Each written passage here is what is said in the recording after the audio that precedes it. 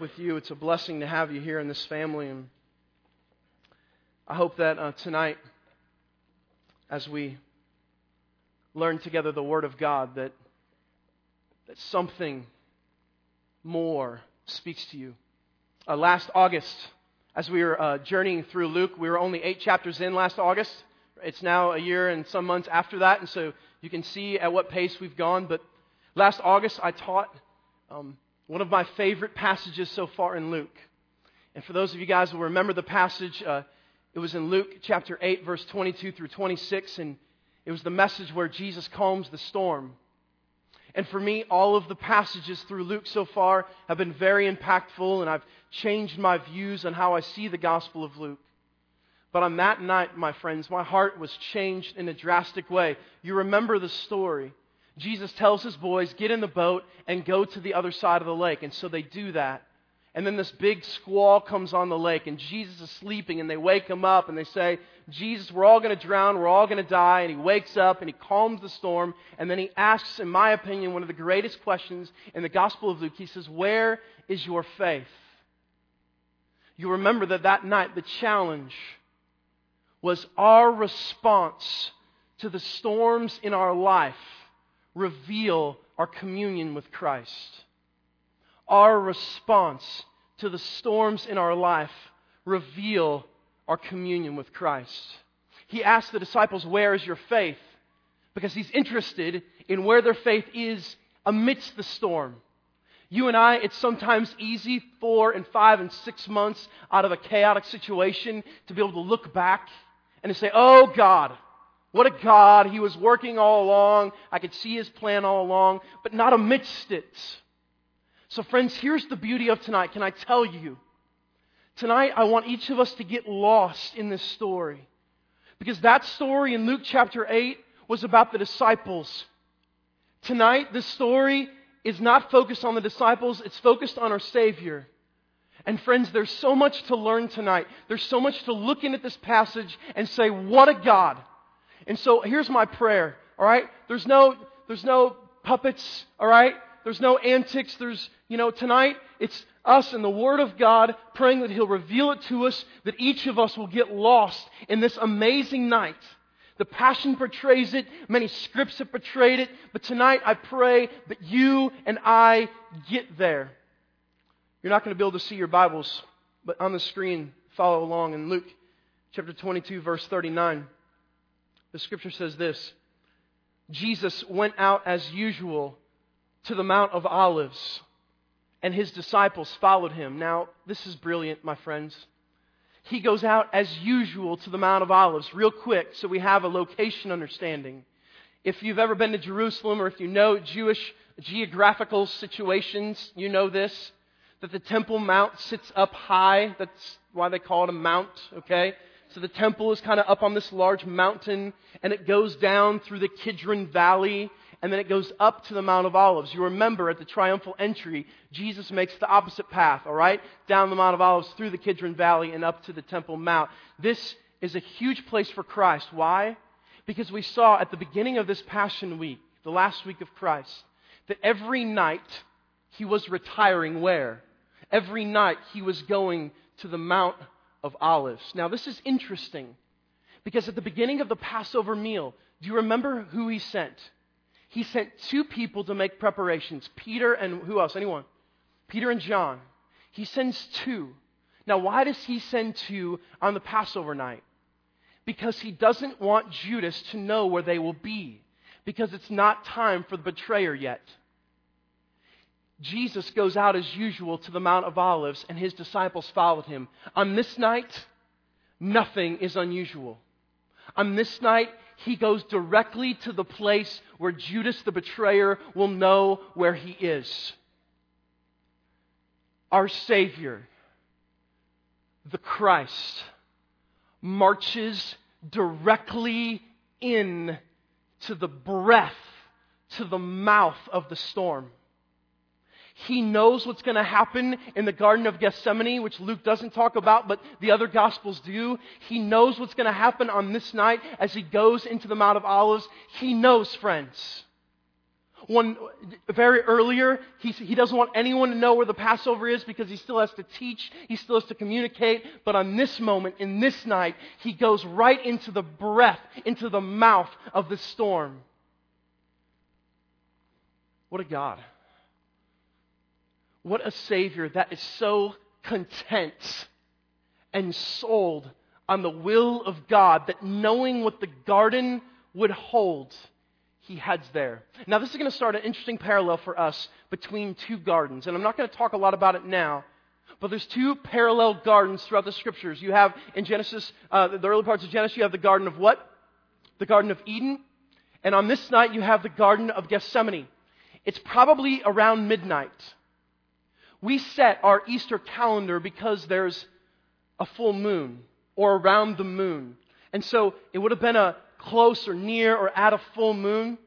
They're in a garden, all right, that's literally, Gethsemane is literally called an olive press or an oil press because there's just olive trees everywhere. So that's the scene, my friends. Jesus and his disciples heading right into the mouth of the storm, verse 40. On reaching the place, he said to them, "Pray that you will not fall into temptation." Unbelievable. The place, again, the Garden of Gethsemane. He said to them, who's the them? Now this is interesting. Stay with me here. There is 3 disciples who are always closer to Christ. You can say that Jesus had favorites. I don't know if you want to put it that way, but he had a close ring of circles. He discipled the one who was Peter, the 3 who was Peter, James, and John, and then the rest of the disciples. So here's what happened. The other Gospels tell us that Jesus comes into the garden and he leaves 8 of them towards the entrance of the Garden of Gethsemane.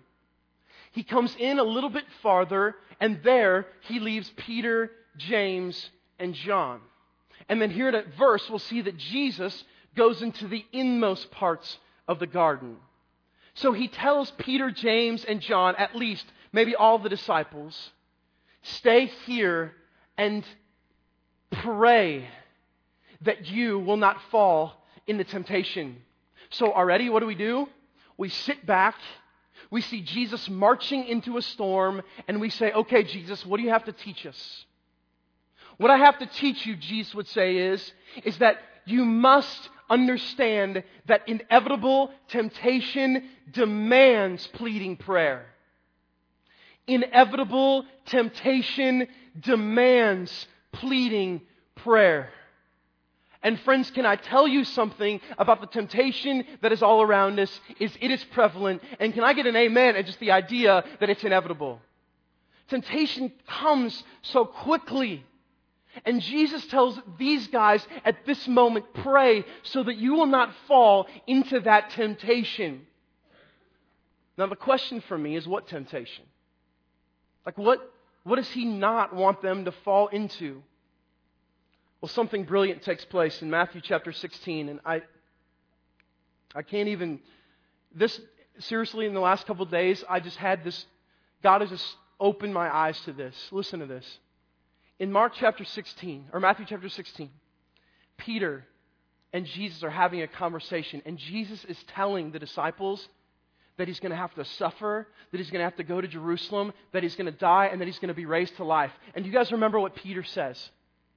Peter looks at Jesus and he says, "Not you. None of these things must happen." Jesus' response is what? Any of you guys remember? He says, "Get behind me." What? "Get behind me, Satan." This man named Cephas, who he had changed his name to Peter because he was going to be the rock, he calls him Satan. And then he goes on to say, "You are a stumbling block for me." Listen. Because you have on your mind the things of this world and not the things of God. Whoa. Jesus is talking about his death. Peter says, "No, this must not happen." And Jesus says, "You have on your mind the things of this world and not the things of God." So to say, "Get behind me, Satan," is Jesus' way of saying, I must go to the cross. and any potential distraction from carrying out the plan and will of God is a temptation that I don't want. Can you guys agree with me? And so it's possible, amidst all of the temptations, that in this moment, He's telling Peter, James, and John, pray that you will not be a distraction for my going to the cross. Unbelievable moments. And then we think of passages like Luke chapter 11, verse 4, at the end of the disciples asking Jesus, teach us how to pray. And you remember what He says, and lead us not into temptation. And then in the Lord's Prayer that we say, but deliver us from evil. Everybody, for thine is the kingdom and the power and the glory forever. Amen. Right? Just an unbelievable understanding now. Jesus is saying, pray that you will not be a distraction to the will of God. Now it kind of puts the storms in our life into perspective, doesn't it? Put yourself here in this moment. Friend, enter your name in the blank, right? Pray that you will not fall into temptation amidst the storms and chaos of your life. Pray that you will not be a distraction of how God's glory is to be shown through what you see, this wretched thing happening.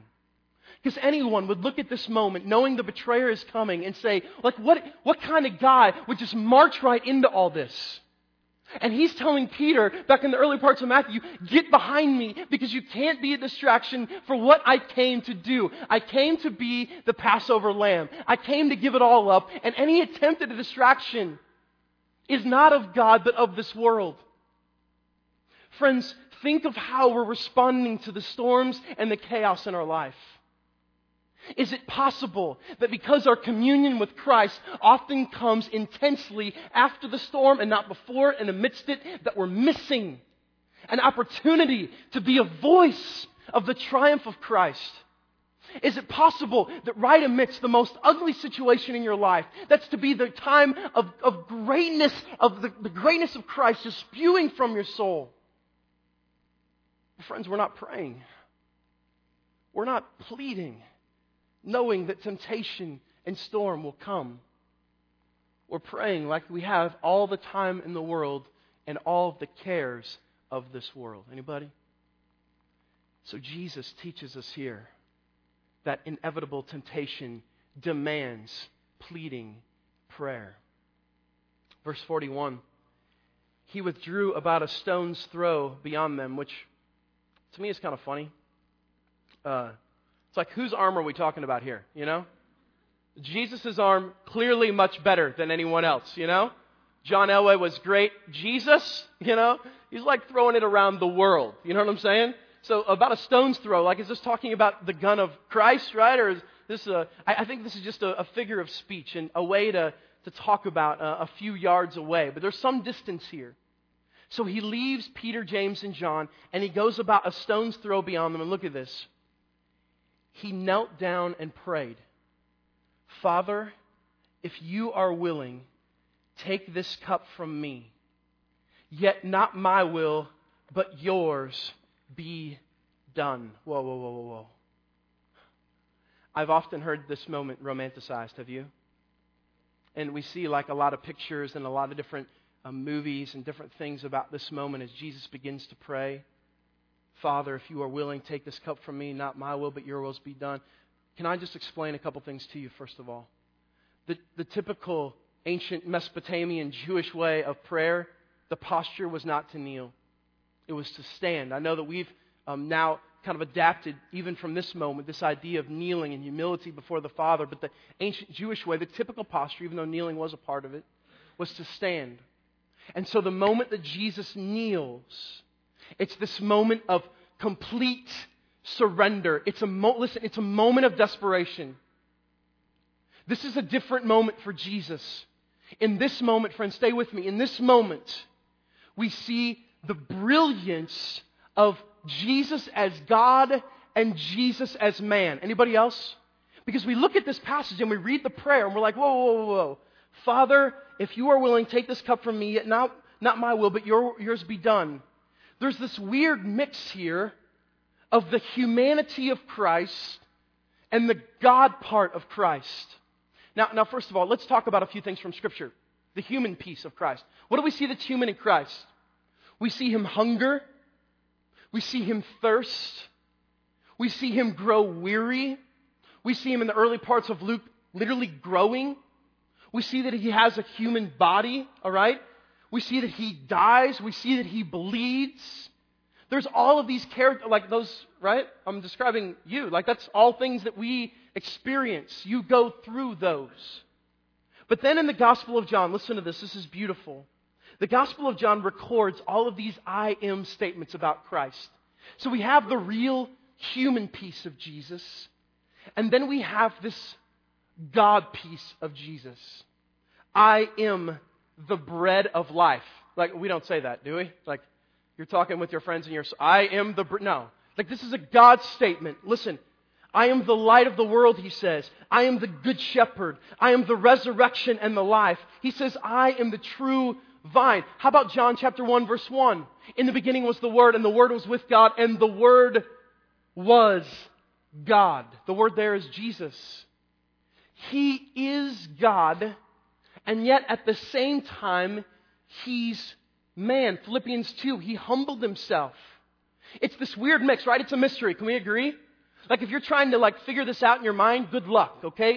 It's a weird thing, but we know this, that Jesus is fully God, and the doctrine of Matthias is this is how we would put it, that Jesus is fully God and He is fully man. And there's moments throughout the Scripture where He limits His Godhead so that He can fully experience that which you and I do, and much of Scripture confirms that. And this is one of those moments. Let's look at it again. Father, if you are willing, take this cup from me. Now, what's a cup? Not like a Walmart cup or something, but what is He talking about here? Listen, in Isaiah 51 and Jeremiah 25 especially, you can look there later. Starting in Jeremiah 25 verse 15, there's this long, lengthy section talking about the cup of the wrath of God. Isaiah 51 confirms this idea too. In other words, a cup is a figure of speech talking about how one, if they were to drink it, might participate in the proportion of something. So when Jesus says, if you're willing, take this cup from me, He's talking about the cup of the wrath of God. Now this is interesting. When He tells the disciples to pray that they will not fall into temptation, what's their prayer look like? Look at this. It's you and I's prayer. It's that we would abandon sin and claim hold of holiness. Are you guys with me? That's you and I's prayer. We abandon sin and we become more like Christ. That's our fighting temptation every day. Are you guys with me? We abandon our sinful nature and we grab hold of Christ. The temptation of Jesus is exactly the opposite. His temptation was to not abandon holiness and grab a hold of sin. When He grabs a hold of sin, He bears the wrath of God, the cup of the wrath of God poured out on Christ. And so in the fully God, fully man part of this moment, as the moon shone down and as He was face down, Scripture says in another place that He was filled with sorrow, almost to death, Matthew and Mark say. In this moment, He says, if there's any other way, if you're willing, take this cup from me. Do I have to leave holiness? If there's any moment that you and I should be encouraged of what we're looking forward to, this is one of those moments. Jesus is saying, why do I have to leave communion with you to take this on? If there's any other way, I don't want to leave communion with you, Father. I don't want to leave this amazing, I don't want to leave it. I want to stay within it. Can you guys just get this moment? I don't want to leave, I don't want to abandon this and take on sin. And then He says, yet not my will, but yours be done. What does Jesus teach us in this moment, my friends? He teaches us that we plead when we pray and we always submit ourselves to the will of God. It escalates the idea of prayer. Many people who bear this a particular theology that goes to this extreme, they would say that there's no need to pray because God is sovereign and He's working it all out. If Jesus is praying in the last moments of His life, don't you think that it's good reason for you and I to get on our face and throw down, my friends? So not for a second can we get confused about the concept. He calls us to pray so that we could better see and grasp a hold of the will of God so that we could submit. Now this is unbelievable, and this just opened my eyes again this week. James chapter 4, verse 7. I've preached this verse a million times. Not a million, 99,000, whatever. James 4, 7. Anyone know it? Submit to God, resist the devil, and he will flee. Jesus, in this one verse, shows us how that works. Submit to God, your will be done. Resist the devil. This is a cosmic proportion battle. Can I tell you guys something? My whole view of Scripture in the last couple of years has changed. I would have used to say something to the effect of, when Jesus is on the cross, it's like Satan's greatest moment. Look, if that was Satan's greatest moment, then he wouldn't have come and tempted Jesus in Luke chapter 4. You guys understand? Satan does not want Jesus to go to the cross. Are you guys with me in that? He knows what will happen with the cross. He knows the fate of Christ. And so this temptation is this cosmic battle of Jesus and Satan. Don't go to the cross. You don't have to do it. It can be done another way. But Jesus, submit to God, resist the devil, and what's the promise? And he will flee. We struggle submitting because we don't know His will, because we're not reading His Word. My friends, your eyes will be opened to submission of God when you begin to open the Scriptures and pray and plead that He will speak to you through that. We do a great job of complaining that we don't understand the Word of God, and we spend zero time pleading that'll open our eyes to it. My friends, Jesus shows us that when you march into the breath of the storm, you plead and you submit.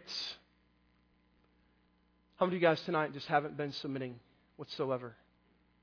Going your own way, doing your own thing for your own name's sake. Christ provides for us the greatest example. Verse 43. An angel from heaven appeared to him and strengthened him. This is interesting to me. It's like, angels are just weird. Can we just be honest? I mean, and I don't mean they're weird, but you know what I'm saying. Like you think of like hospitals and gift shops. Like that's what I think of when I think of angels, unfortunately, right? But look at this. As I've been studying for this, like a new picture of angels have kind of opened my eyes a little bit.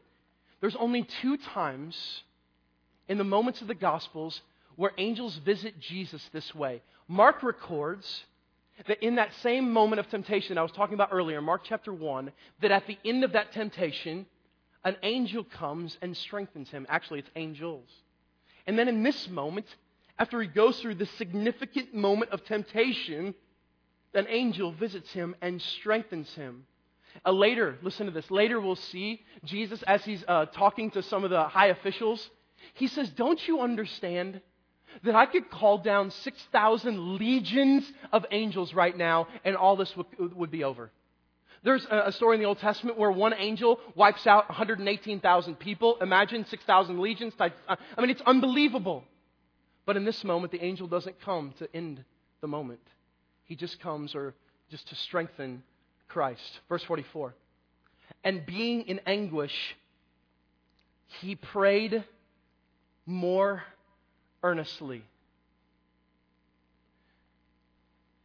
Just when you thought the prayer was intense, just when you thought he was pleading, friends, this passage is overwhelming to me. He prays more earnestly. There's more to plead. There's more to cry out for. There's more for him in this moment to say, oh God, I'm going to need your strength. He prays more earnestly. And look at this. And his sweat was like drops of blood falling to the ground. I don't want to romanticize this moment for you, But I do want to mention this. This says like blood. Okay, we don't know if it was actual blood or just massive, pellets of sweat. When was the last time you broke a sweat praying? And I'm not talking about the mission trip when you went to Mexico and it was 100 million out, right? And you were holding hands and you walk out and you're sweating already. Oh yeah, I've sweat before when I prayed. This is in the cool of the night, my friends. The cool of the night on a mount, no less. It's not 90 degrees. He's sweating because his entire heart is laid bare. This is a picture of prayer. Your entire heart laid bare. Your entire moment to be honest laid bare in submission. But friends, when was the last time you even began to break a sweat praying? This is an earnest prayer. Now, I'm not saying that we should all just go home and pray and say, oh, sweet sweat, done, I'm not saying that. But what I'm saying is this is a picture of godly prayer. Is there any better teacher than Jesus? Should we look anywhere else to learn how to pray? Anyone? The word anguish here is the Greek word agania. Listen to this. The word means to agonize, to go through extreme pain and distress. Do you guys see the fully man part here? He is agonizing. I already said in the other Gospels, he was so sorrowful, almost to death. You remember Isaiah chapter 53, verse 3 that we quoted last week. The scripture said in Isaiah chapter 53, verse 3, that he would be a man of, anybody?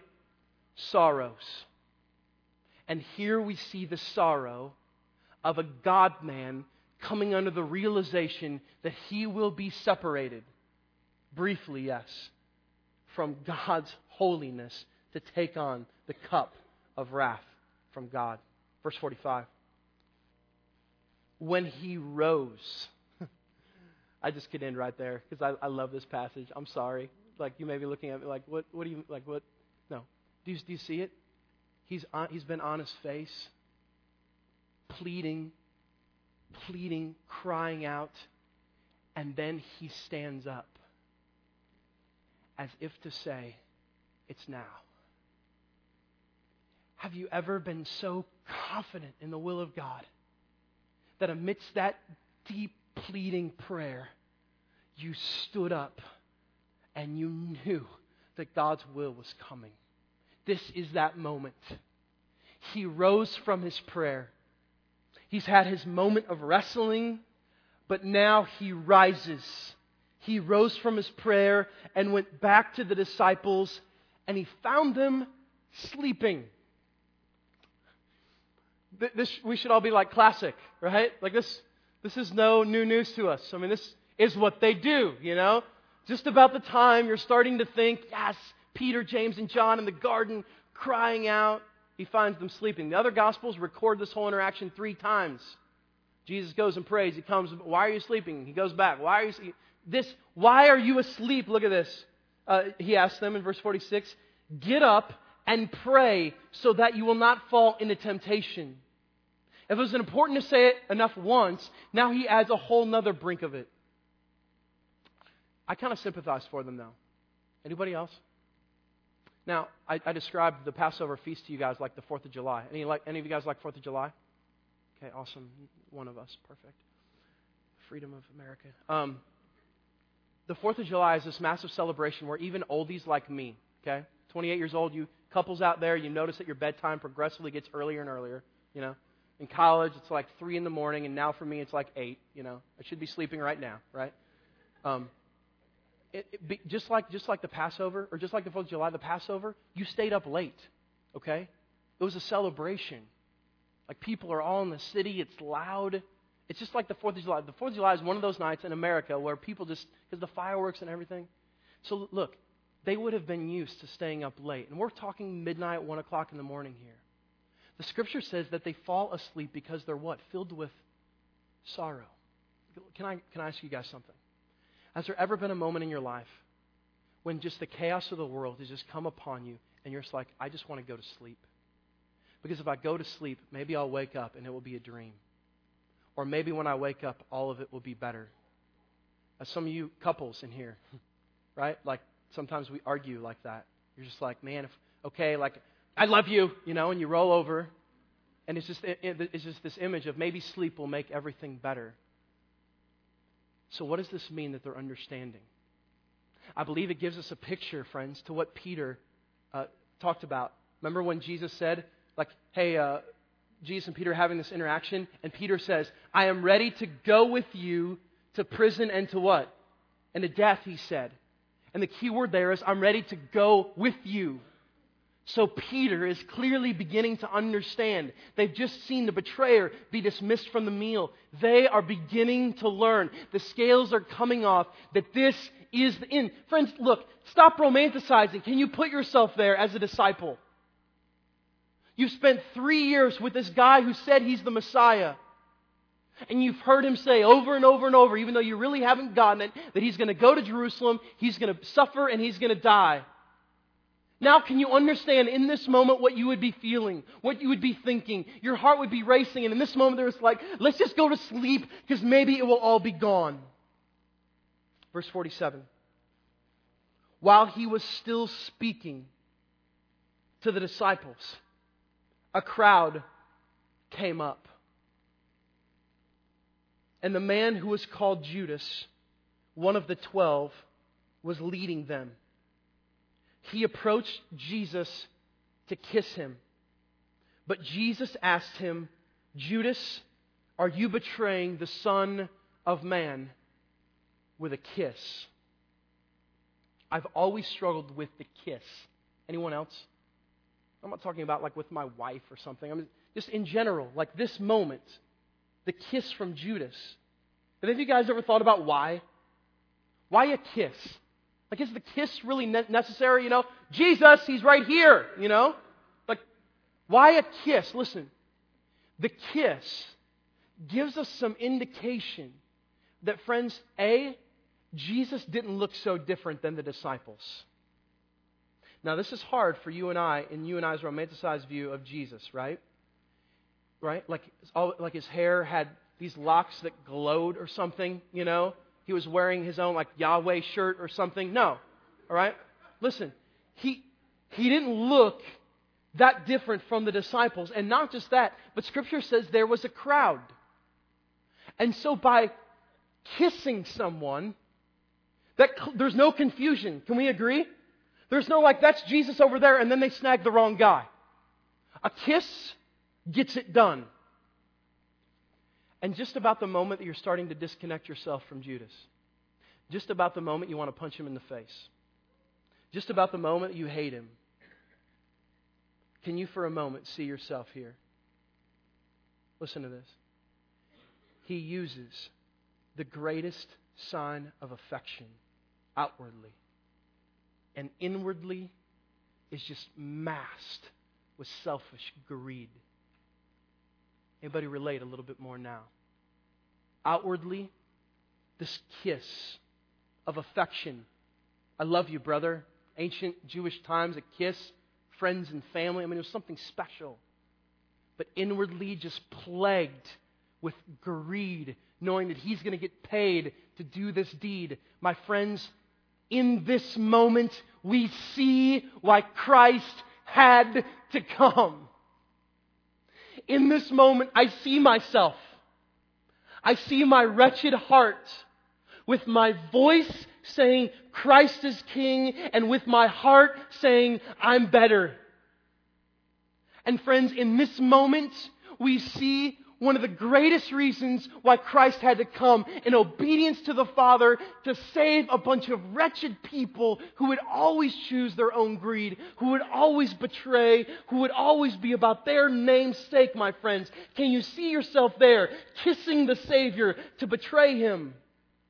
I told you guys a few weeks ago, you're all the betrayers. I'm the betrayer. That's why we need Jesus. That's why Christ walked into the breath and the mouth of the storm. Because God sent Him as a sacrificial Passover lamb to reconnect God and His people. In this moment, see your wretched heart and know that it's this wretched heart, in this wretched moment, that a king is going to go to the cross out of humility, my friends. Beautiful picture of Christ. Verse 49.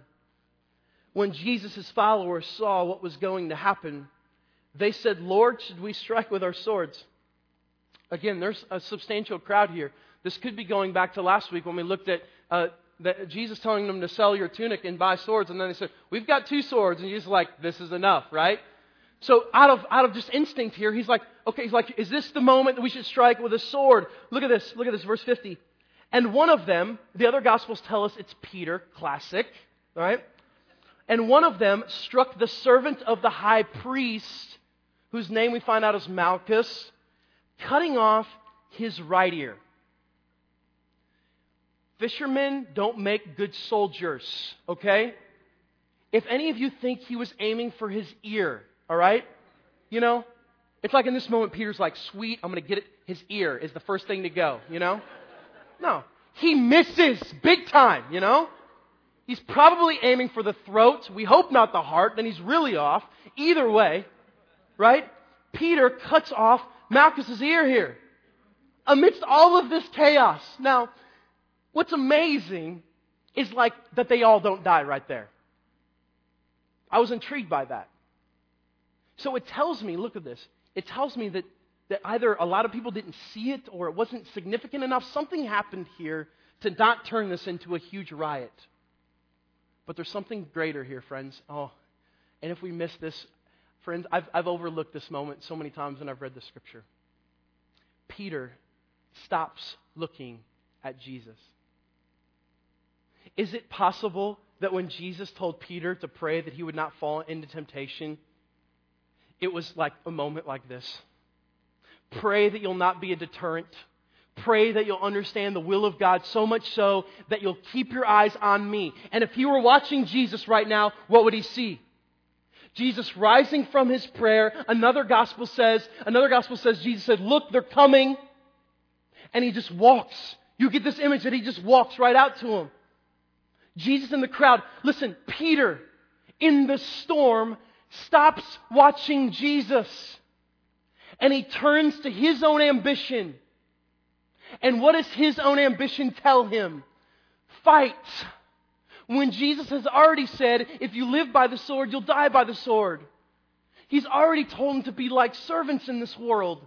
Listen, friends, amidst the storm, we must not stop watching Christ. He's all we have. His promises are all we have. And His will is the thing that guides us. At the moment in the storms in your life that you stop watching Jesus is the moment that by selfish ambition, friends, that you'll go awry.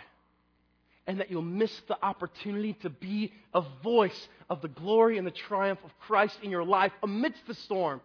What does Jesus say in verse 51? Jesus answered, no more of this. So if Peter didn't know that he was wrong, can we agree that in this moment he knows for sure? He cuts off the ear. No more of this. I've walked into it. Isaiah 53 already told us that Jesus would not go against it. That He would take it on, friends. And look at this. This is unbelievable. And He touched the man's ear and what?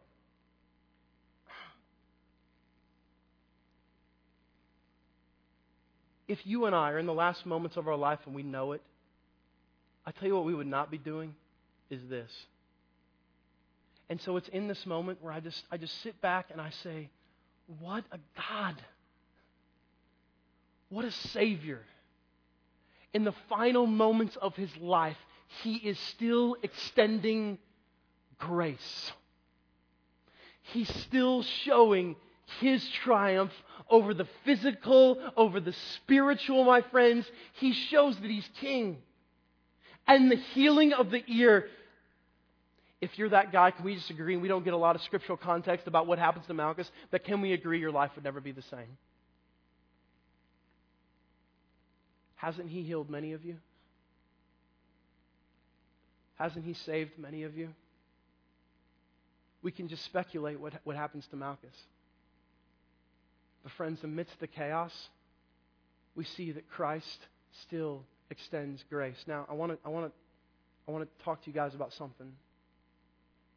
I feel like a lot of times in storms, we turn into self-preservation and woe is me. Anybody? When chaos happens in our life, difficulty, it's all about our own needs and our own troubles and our own worth and all of those things. Can we agree that in this moment, Jesus glorifies His Father and Himself as He heals it? And so, friends, look, I know that many of you are right now amidst troubles. I know that right now many of you guys are going through all kinds of chaos in your life. But can I encourage you with something? In those moments is one of the greatest times to be talking and reflecting the grace of God. And unfortunately for many of us, all the world hears is woe is me. My job is horrible. The pay's wretched. All my friends are leaving me. People are gossiping about me. Instead of through it all, God is enough.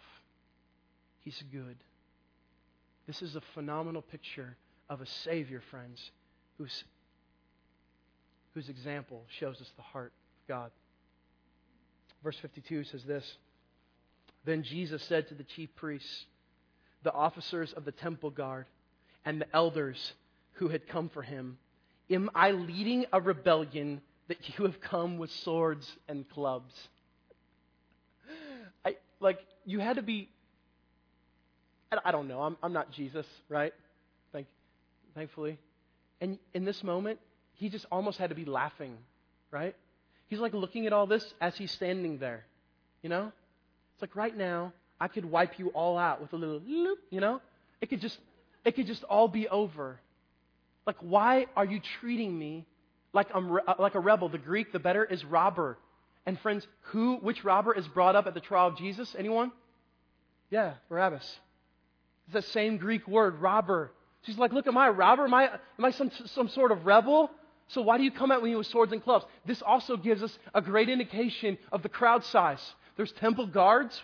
Those are the guys who probably have the clubs. They were around the temple. Okay, they were, especially at this time of the year, they were taking care of all the sacrifices. There were officers here. There were Romans here. Listen, I need you guys to understand something. When Judas was sent out, do you know all the things that he had to do? He didn't just have to get the Romans, but he had to get the high priest. He had to make sure that the Jewish council was there. Like they were going to try Jesus politically, spiritually, religiously. Do you guys understand that? So when He goes out to do His thing, He's gathering all of these people, and those people are gathering all of their people. And Judas tells them, look, He might perform some crazy miracle, so you better bring the herd. And Jesus says, what? Have I come, am I a rebel? Or a robber? Look at what He says here. Verse 53. Every day I was with you in the temple courts, and you did not lay a hand on me. But this is your hour when darkness reigns.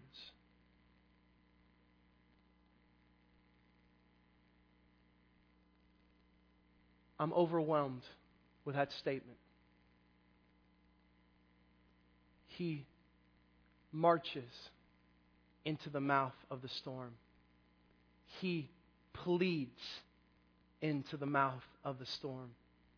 He heals into the mouth of the storm.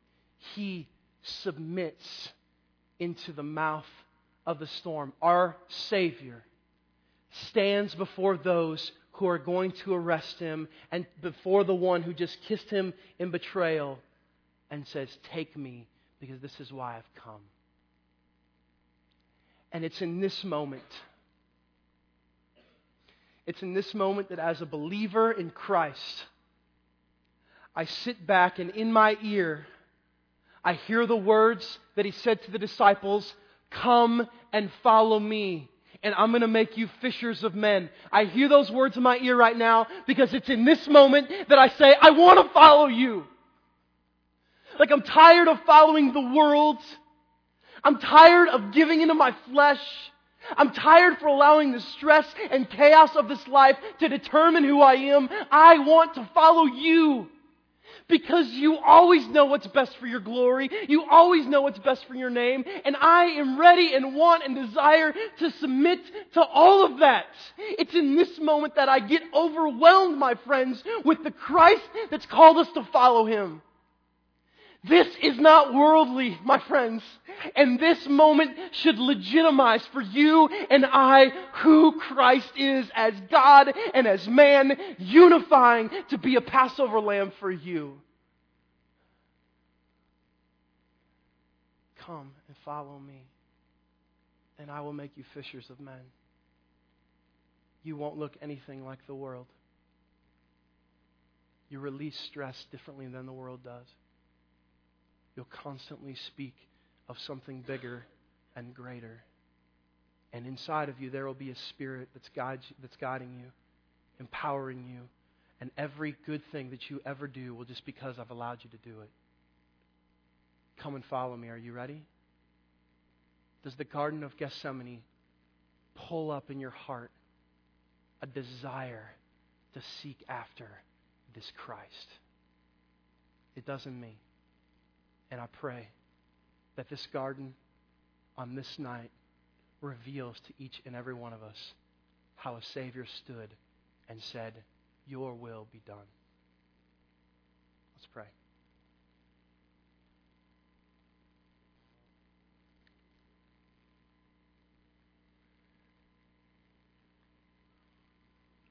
Father, will you teach us that inevitable temptation demands pleading prayer? God, will you teach us that amidst the chaos of our life, we're to plead with you and submit to you? God, will you teach us that in the storms of this life, as you will, just like the disciples, throw us right into the middle of it, will you help us realize, like you, as your Son realized in this night, that it is for the communion and the glory of Christ. God, I pray tonight that you'll call up and that you'll rise up disciples in this room. That no longer will we be satisfied by our flesh. That no longer will we be determined by the world. But that we will say, what a God, I just want to follow you. Wherever you go, I'll go. Wherever you call me to go, I'll submit. God, will you empower us beyond our means and understanding so that we may become disciples of you, triumphant because you're victorious. Let's stand and worship.